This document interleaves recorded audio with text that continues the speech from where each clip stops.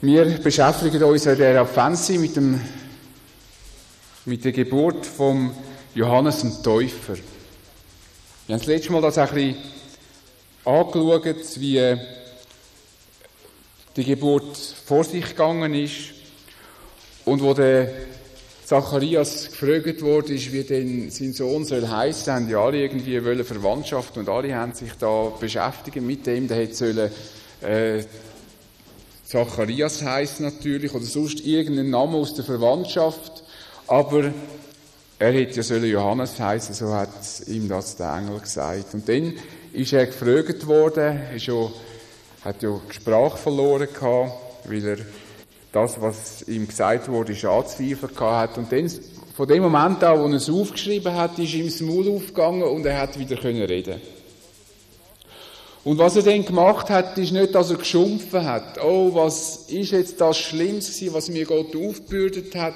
Über 9 Monate habe ich nicht mehr reden und mich nicht mehr verständigen und so eine harte Strafe. Dabei habe ich nur eine Frage gestellt und schon wird man so gestraft.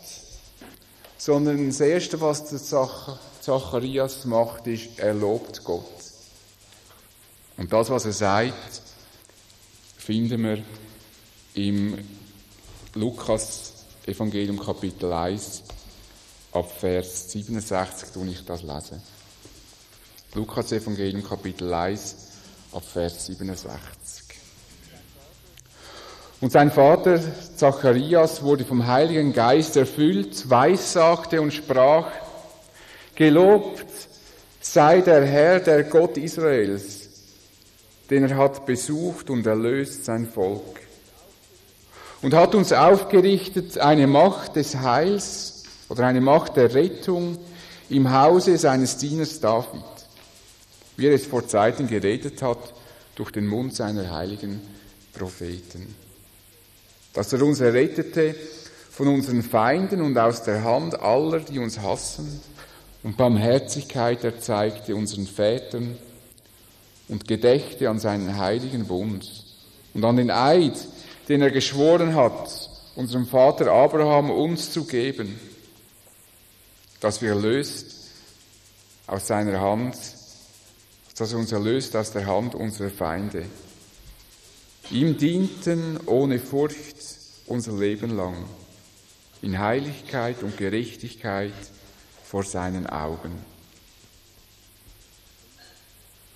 Und dann schaut er zu seinem Kind, zu seinem Johannes und sagt: Und du, Kindlein, Johannes, wirst ein Prophet des Höchsten sein, denn du wirst dem Herrn vorangehen, dass du seinen Weg bereitest und Erkenntnis der Rettung gebest seinem Volk in der Vergebung ihrer Sünden.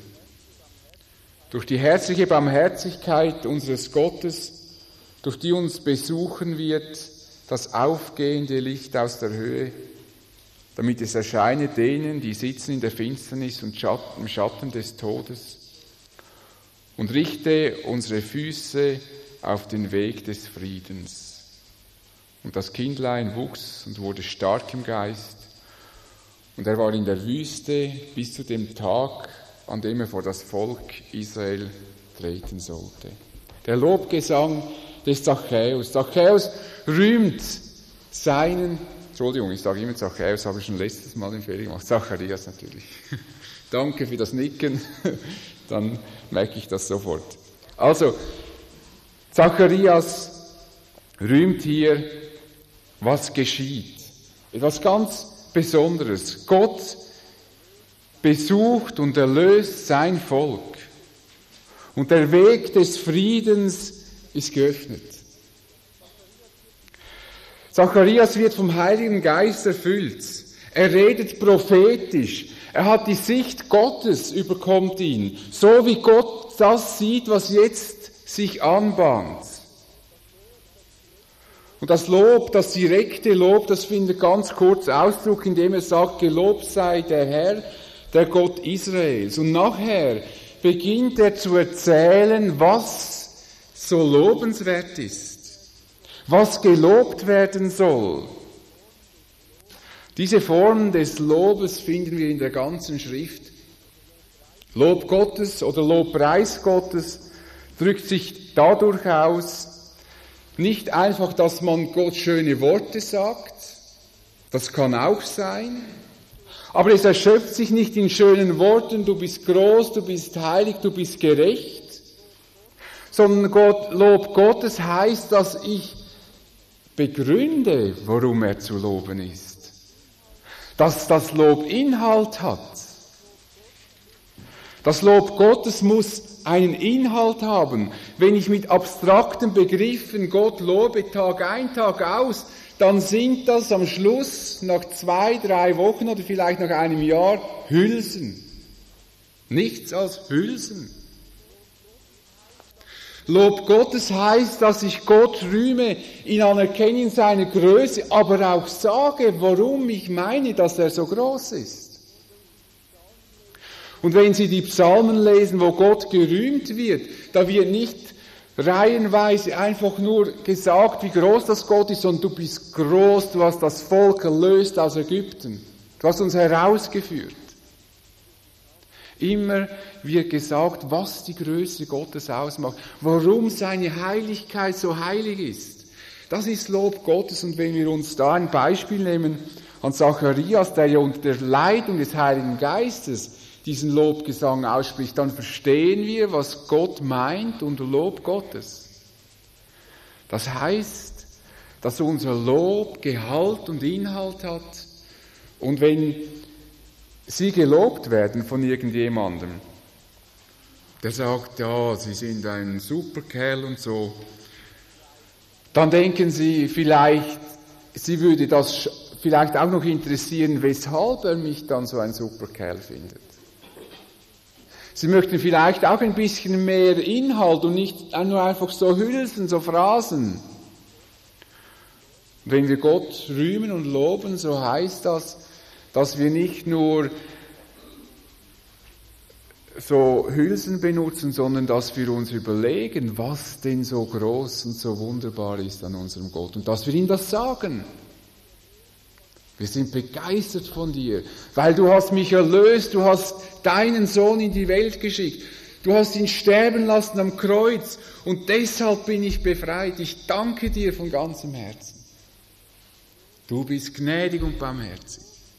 Dass unser Lob und unser Dank, unsere Anbetung Inhalt hat. Und jetzt zeigt diesen Inhalt auch Zacharias. Gott hat sein Volk besucht und erlöst.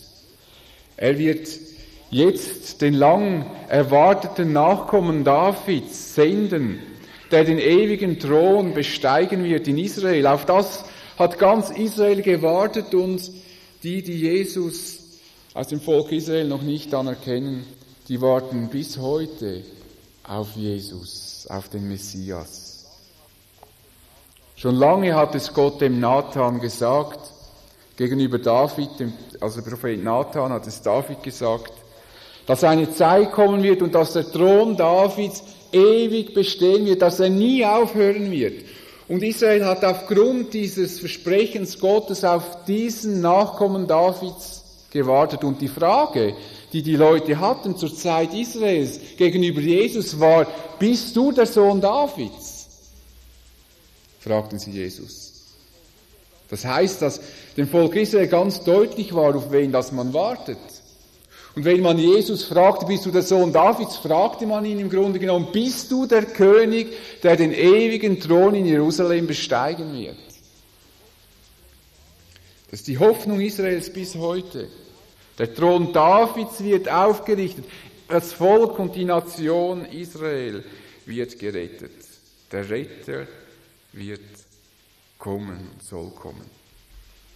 Und in dem, was nun geschieht, mit der Geburt des Johannes, des Täufers und mit der Geburt von Jesus, die dann folgt, geschieht das, dass Gott seine große Barmherzigkeit deutlich zeigt gegenüber den Vätern, sagt hier der Zacharias. Denn er hält seinen Bund, er hat das Versprechen nicht vergessen, das er Abraham gegeben hat, dem er sagte, ich will dein Geschlecht segnen und mehren, wie die Sterne am Himmel und wie das Sand am Ufer des Meeres. Und deine Nachkommen sollen die Tore ihrer Feinde besitzen und durch deinen Nachkommen sollen alle Nationen gesegnet werden.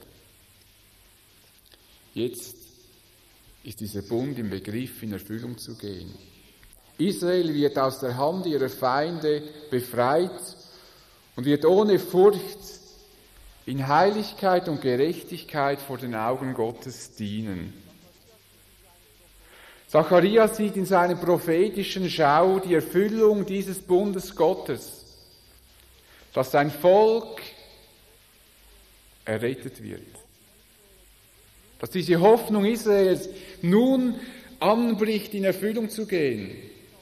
Jetzt wird Gott Recht schaffen seinem Volk. Er wird die Knechtschaft brechen, die über dem Volk Israel ist.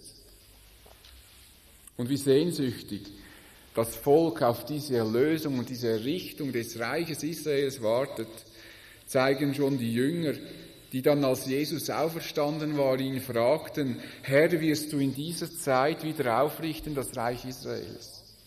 Auch die Jünger waren in dieser Erwartung, dass das Reich Israels aufgerichtet wird. Der Heilige Geist macht Zacharias deutlich, was hier beginnt. Die Aufrichtung des ersehnten Reiches, welches schon die Propheten im Alten Testament ankündigten. Wir wissen heute, dass die Erlösung Israels noch nicht vollzogen ist. Noch nicht ganz.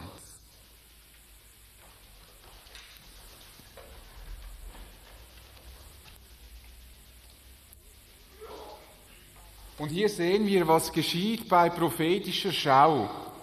Das macht es uns oft manchmal schwierig zu verstehen, weshalb jetzt von dem gesprochen wird, obwohl es bis jetzt noch nicht vollkommen eingetroffen ist. Wenn hier der Zacharias steht und jetzt unter der Leitung des Heiligen Geistes prophezeit, dann sieht er das sind so Täler, über diese Täler hinweg in das Vollkommene. Dann, wenn alles erfüllt wird. Und hier schaut er jetzt nicht in die Täler, was da geschieht. Er hat die Gemeinde nicht gesehen hier, sondern hat schon den verherrlichten Gott gesehen, der hier in diese Welt kommt und hat seinen Blick ausgerichtet in die Herrlichkeit. Er hat also diese Perspektive, wenn er jetzt hier spricht. Und was hier anbricht, mit der Geburt Johannes des Täufers und dann mit der Geburt Jesu, beginnt hier natürlich dann die Verwirklichung dieses ganzen Reiches. So ist oft prophetisches Reden und prophetische Verkündigung. Und sie ist richtig. Sie sieht aber oft die großen Linien. Und manchmal gibt es auch prophetische Rede, die sich dann mit diesen Tälern beschäftigen, die wir hier jetzt nicht sehen. Aber wir sehen dann auch noch, dass auch Zacharias seinen Blick noch wendet. Auch wenn nun das Reich noch nicht aufgerichtet ist, so wird es Gott aufrichten, in jedem Fall. Diese Perspektive, die hier Zachäus sieht, wird in Erfüllung kommen. Gott hat sein Volk nie und nimmer verworfen. Und er wird sein Volk auch ein zweites Mal besuchen. Und so schreibt Paulus den Römern, indem er die Heidenchristen vor Überheblichkeit warnt. Er sagt: Ich möchte euch, liebe Geschwister, über das Geheimnis der Absichten Gottes mit Israel nicht im Unklaren lassen, damit ihr nicht in vermeintliche Klugheit aus der gegenwärtigen Verhärtung Israels falsche Schlüsse zieht. Es stimmt, dass ein Teil von Israel sich verhärtet hat, aber das wird nur so lange dauern, bis die Fülle von Menschen aus den anderen Völkern zum Glauben gekommen sind. Wenn diese Voraussetzung erfüllt ist, wird ganz Israel gerettet werden. Gott wird seinen Plan ausführen. Er wird das Reich Israel aufrichten. Was Zacharias vor Augen hatte, wird noch eintreffen. Im Blick auf seinen Sohn überblickt er Tausende von Jahren und sah in diesem Geschehen die Verwirklichung der großen Rettung. Und wir sollten mit Zacharias diese Jahre überschauen und sehen, hier bricht Gottes Reich an. Wenn wir auf Jesus sehen, dann sehen wir auf den Herrn aller Herren und den König aller Könige. Und Pilatus fragte Jesus vor seiner Kreuzigung, ja, bist du denn der Judenkönig? Und Jesus antwortet ihm und sagt, ja, mein Reich ist nicht von dieser Welt. Wäre mein Reich von dieser Welt, meine Diener würden darum kämpfen, dass ich den Juden nicht überantwortet würde. Nun aber ist mein Reich nicht von dieser Welt. Aber ich habe ein Reich, macht Jesus deutlich. Und Pilatus fragt ihn nochmals, du bist also doch ein König? Und Jesus sagt ganz klar, ja, ich bin ein König. Ich wurde geboren und bin in die Welt gekommen, um die Wahrheit offenbar zu machen und als Zeuge für sie einzutreten. Wem es um die Wahrheit geht, der hört auf mich. An Weihnachten dürfen wir nie beim Kindlein in der Krippe stehen bleiben. Wir feiern nicht ein Wiegenfest. Es geht nicht um die Gefühle zu bewegen und zu berauschen. Wenn wir Weihnachten feiern, dann können wir nur Weihnachten feiern, wenn unser Blick, unsere Perspektive genau so geht wie die des Zacharias, Entschuldigung. Ich bin jetzt so konzentriert, dass ich nicht Zachäus sage, dass ich in meinem Hirn immer diese Verwechslung wieder dann habe. So. Also wir müssen diese Perspektive haben und sehen, was geschehen ist an Weihnachten. Ist nicht da in erster Linie, damit wir Wiegenfeste feiern, sondern ist da, dass wir uns freuen, dass hier anbricht und angebrochen ist, was an einem wunderbaren Ort enden wird, im Reich Gottes, wo Jesus als König regieren wird. Das ist das, was Weihnachten ausmacht. Weihnachten soll unseren Blick auf den König werfen, der am Kreuz für unsere Schuld gestorben ist und der sein Königreich aufrichten wird. Deshalb ehren wir ihn und deshalb beten wir ihn an. Es ist aber nicht so, dass der Heilige Geist dem Zachäus nur den Blick auf die endgültige Rettung öffnete. Denn nun wendet sich Zacharias seinem Sohn zu. Damit wendet er seinen Blick, welcher bis in die letzte Zeiten reichte, zurück in die unmittelbare Gegenwart. Und er schaut auf sein Kind und sagt, du wirst ein Prophet des Höchsten heißen. Und du wirst dem Höchsten vorangehen, du wirst seinen Weg bereiten. So sagte auch schon der Engel Gabriel zu Maria, dass ihr Sohn, also Jesus, Sohn des Höchsten genannt werden wird.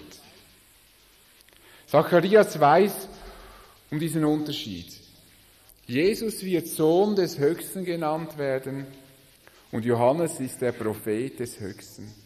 Er bereitet dem Sohn den Weg vor, so wie es im Malachi heißt, ich will meinen Boten senden, der vor dir her den Weg bereitet. Und dies tat Johannes, indem er das Volk in Erkenntnis unterrichtete, dass die Rettung nahe ist, dass er sie aufrief zur Buße und dass er sie taufte. Er bereitete den Weg für Jesus vor. Und als er Jesus sah, war Johannes der Täufer der sagte, siehe, das ist das Lamm, das der Welt Sünde trägt.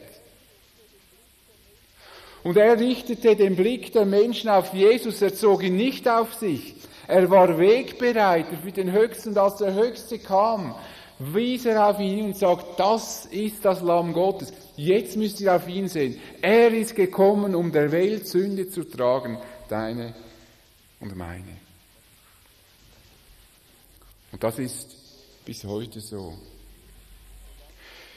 Wir müssen solange Gottes Reich noch nicht sichtbar errichtet wird, sind wir heute im 20. Jahrhundert die Wegweiser und Wegbereiter, die die Menschen auf Jesus hinweisen. Nicht Jesus in der Krippe, sondern Jesus, der gekreuzigt ist und erhöht und zu Rechten des Vaters ist. Wir haben die Aufgabe nun übernommen, die Johannes hatte. Wir sind Wegbereiter für die Menschen des 20. Jahrhunderts. Es ist unsere Aufgabe, die Botschaft des Evangeliums in die Welt hinauszutragen, sei es hier in Zürich, sei es in unserer Nachbarschaft, sei es in der Welt. Wir sind Wegbereiter, wir verkündigen die Botschaft und wir verkündigen heute nicht die erste Wiederkunft Jesu, sondern die zweite. Jesus wird wiederkommen. Und wenn er wiederkommt, ist die Frage, sind wir bereit? Sind wir bereit, ihn zu empfangen? Wir haben als Christen und als Gemeinde Jesu die Aufgabe, Wegbereiter zu sein. Diese Rettung ist ein Ausdruck der Barmherzigkeit Gottes. Licht aus der Höhe, sagt hier Zacharias, wird aufgehen. Damit das Licht erscheint bei denen, die in der Finsternis sitzen. Wir haben diesen Vers ja auch schon heute gehört aus Jesaja. Das Volk, das im Finstern lebt, sieht ein großes Licht. Und über denen, die da wohnen im finstern Lande, scheint es hell. Das Volk war wirklich in der Finsternis. Es war völlig orientierungslos. Das Licht erscheint hell, auch denen, die im Schatten des Todes sitzen. Eine interessante Formulierung. Denen, die im Schatten des Todes sitzen. In diesem Schatten des Todes sitzen wir nämlich alle. Die Todesfurcht ist ein ständiger Begleiter des Menschen, seit es den Menschen gibt und seit der Sündenfall geschehen ist die Todesfurcht ein ständiger Begleiter. Ständig wird uns vor Augen geführt, wie vergänglich wir sind und dass wir sterben müssen. Diese Schatten des Todes machen uns Menschen ratlos. Und so heißt es auch im Hebräerbrief, die durch Furcht vor dem Tod im ganzen Leben Knechte sein mussten. Durch die Furcht des Todes Knechte sein. Wenn wir das so etwas überlegen, so wird uns unweigerlich bewusst, dass der Schatten des Todes das Leben von uns Menschen sehr stark bestimmt. Weil der Tod ein so elementarer und radikaler Einschnitt ist in einem jeden Leben. Und das ist wie ein Schatten über unserem Leben, der kann immer eintreffen. Und dieser Schatten kann mein Leben kolossal verändern. Das mussten auch einige Geschwister, auch unter uns, auch in diesem Jahr verkraften und miterleben. Was es heißt, wenn ein Paar stirbt, was das alles verändert im Leben. Dieser Schatten des Todes, der begleitet uns. Wir Menschen versuchen auf verschiedene Weise, uns von dieser Todesfurcht zu befreien. Einerseits durch Religiosität. So gibt es viele Menschen, die sich etwas aufbauen. Zum Beispiel die Reinkarnationslehre, dass man sich über diesen Schatten des Todes hinwegtröstet, dass man sagt, man entwickelt sich zu höheren, zu besserem Leben, wenn man stirbt. Das ist eine Form davon, mit diesem Schatten des Todes versuchen, fertig zu werden. Und eine sehr verbreitete Methode, habe ich den Eindruck, ist bei uns die Verdrängung. Man verdrängt das einfach. Bis es dann einem einholt, ganz unweigerlich, wenn man nicht mehr ausweichen kann, wenn es ganz neu geschieht. Aber sonst verdrängt man das. Man spricht nicht davon, und wenn jemand das Thema anspricht, dann wird es so ungemütlich, so beklemmend. Warum muss man so von so ernsten Sachen sprechen? Und wenn dann die Christen dann sogar noch kommen, ja, die wollen ja immer Angst machen mit dem Tod. Ja, wir machen keine Angst mit dem Tod, die Angst ist schon da. Wir machen nur darauf aufmerksam, dass da etwas ist. Und dann kann man das noch wegphilosophieren. Man kann durch philosophisches Denken, kann man das wegdiskutieren. Aber auch wenn der Mensch sich scheinbar von dem Schatten des Todes lösen kann, so holt ihn dieser Schatten ihn spätestens dann ein, wenn er auf dem Sterbebett liegt. Dann, wenn er merkt, alles, was ich so für wert hielt, zerrinnt mir jetzt zwischen den Fingern. Sir Thomas Scott, das soll ein früher Präsident des englischen Oberhauses gewesen sein. Im Sterben begriffen soll er gesagt haben, bis zu diesem Augenblick dachte ich, es gäbe weder Gott noch Hölle. Jetzt weiß und fühle ich, dass es beides gibt und ich bin dem Verderben ausgeliefert durch das Urteil des Allmächtigen. Plötzlich kommt dieses Bewusstsein, dass wir nicht einfach autonome Geschöpfe sind, sondern dass wir Geschöpfe eines Schöpfers sind, auf dem Sterbebett wie ein Urwissen in voller Macht und Kraft in diesem Leben wieder hoch. Durch viel Denken und Überlegen konnte man das runterhalten. Auf einmal kommt das in völliger Wucht hoch. Der Schatten des Todes. Johannes zeigt dem Volk, wie sie auf dem Weg des Friedens kommen, aus der Finsternis und Todesangst zum Frieden mit Gott. Bist du auf dem Weg des Friedens? Oder lebst du in dieser zermürbenden Todesangst, weißt noch gar nicht, was geschieht und denkst du, wenn dich jemand fragt, ja, ich weiß es halt nicht. Ich sehe es ja dann. Dann lacht man dann noch. Oder ist noch keiner vom Tod zurückgekommen? Falsch, Jesus kam zurück. Einer ist zurückgekommen. Man verniedlicht das einfach, um es zu verdrängen. Hast du wirklich Frieden?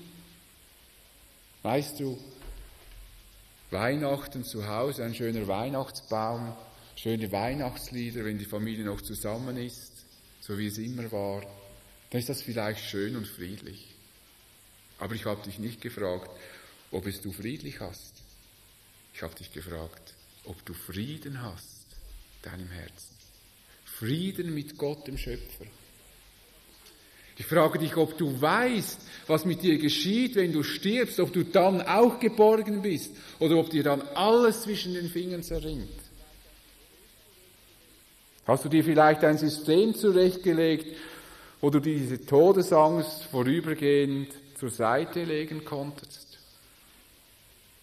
Die Lösung unseres Finsternis und unserer Todesfurcht zu überwinden, zeigt Johannes, indem er uns auf den Prophet des Höchsten, indem er uns auf den Höchsten hinweist, den Sohn des Höchsten. Nur von oben kommt das wahre Licht zu uns. Nur von oben kommt das Leben. Von Gott her wird Leben gegeben. Durch die Vergebung unserer Sünden werden wir erlöst aus unserer eigenen Finsternis und werden erlöst aus unserer Todesfurcht.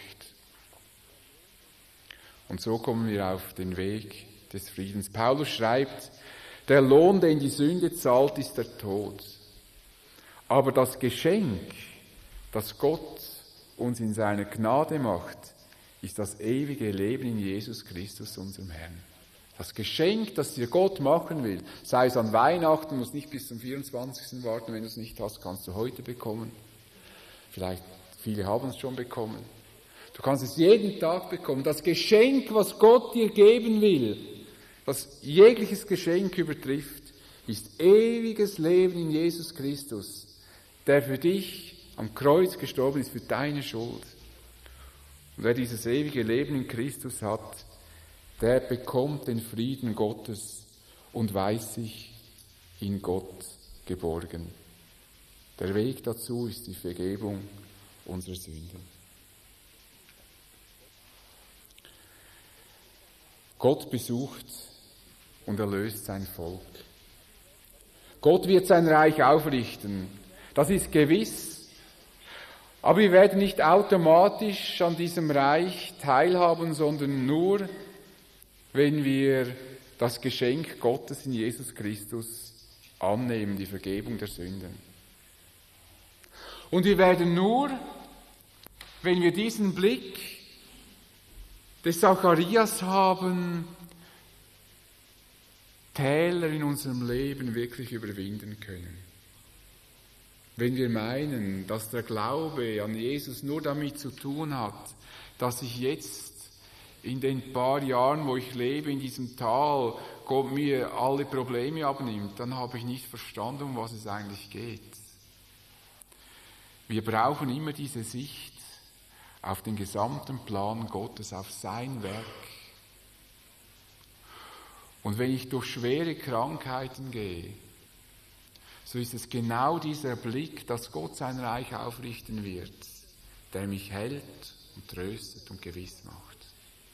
Und wenn es viele Hunderte und Tausende Christen gibt, die heute verfolgt werden um ihres Glaubens willen, dann ist es diese Sicht, die in den Rücken stärkt und das Vertrauen zu wissen, dass Gott sein Reich aufrichten wird und dass sie bei ihm sein werden, wenn er sein Reich aufrichtet. Und wenn mir mein Partner stirbt im nächsten Jahr und ich durch Tiefen gehe, dann kann mich nur dieser Blick aufrichten in aller Trauer und Not und mich weiter führen und stärken, im Wissen, dass da das Ziel meines Lebens verwirklicht wird. Diese Vergebung ist möglich, weil Jesus in diese Welt kam. Da ist aufgebrochen, was Gott an Rettung uns schenken möchte. Und wir sollen auch an Weihnachten mit Johannes, dem Täufer, bezeugen, siehe, das ist das Lamm Gottes, das der Welt Sünde trägt. Und wenn wir am Weihnachtsbaum sitzen oder vielleicht eine Krippe zu Hause haben und dann das kleine Jesuskindchen anschauen, das symbolisiert, dass wir sagen, das, was da geschehen ist und was hier durch diese Krippe symbolisiert wird, das ist der König aller Könige, das Lamm, das der Welt Sünde trägt. Und wir,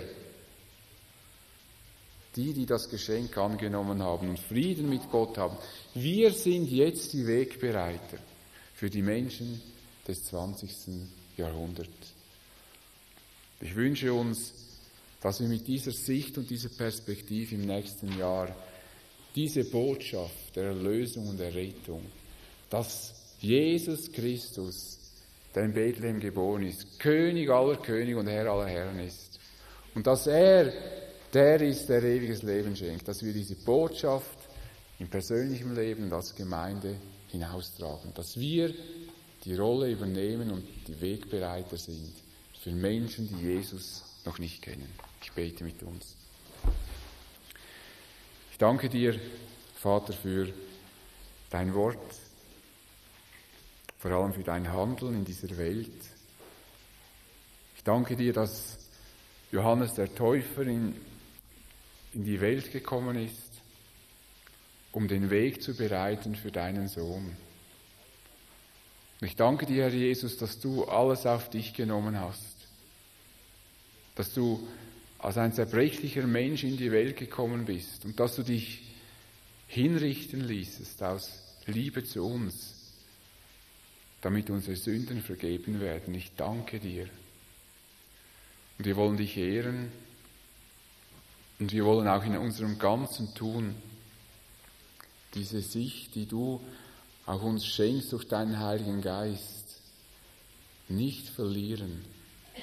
Dass es nicht nur um unser Leben in dieser Welt geht, sondern dass die Perspektive viel weiter geht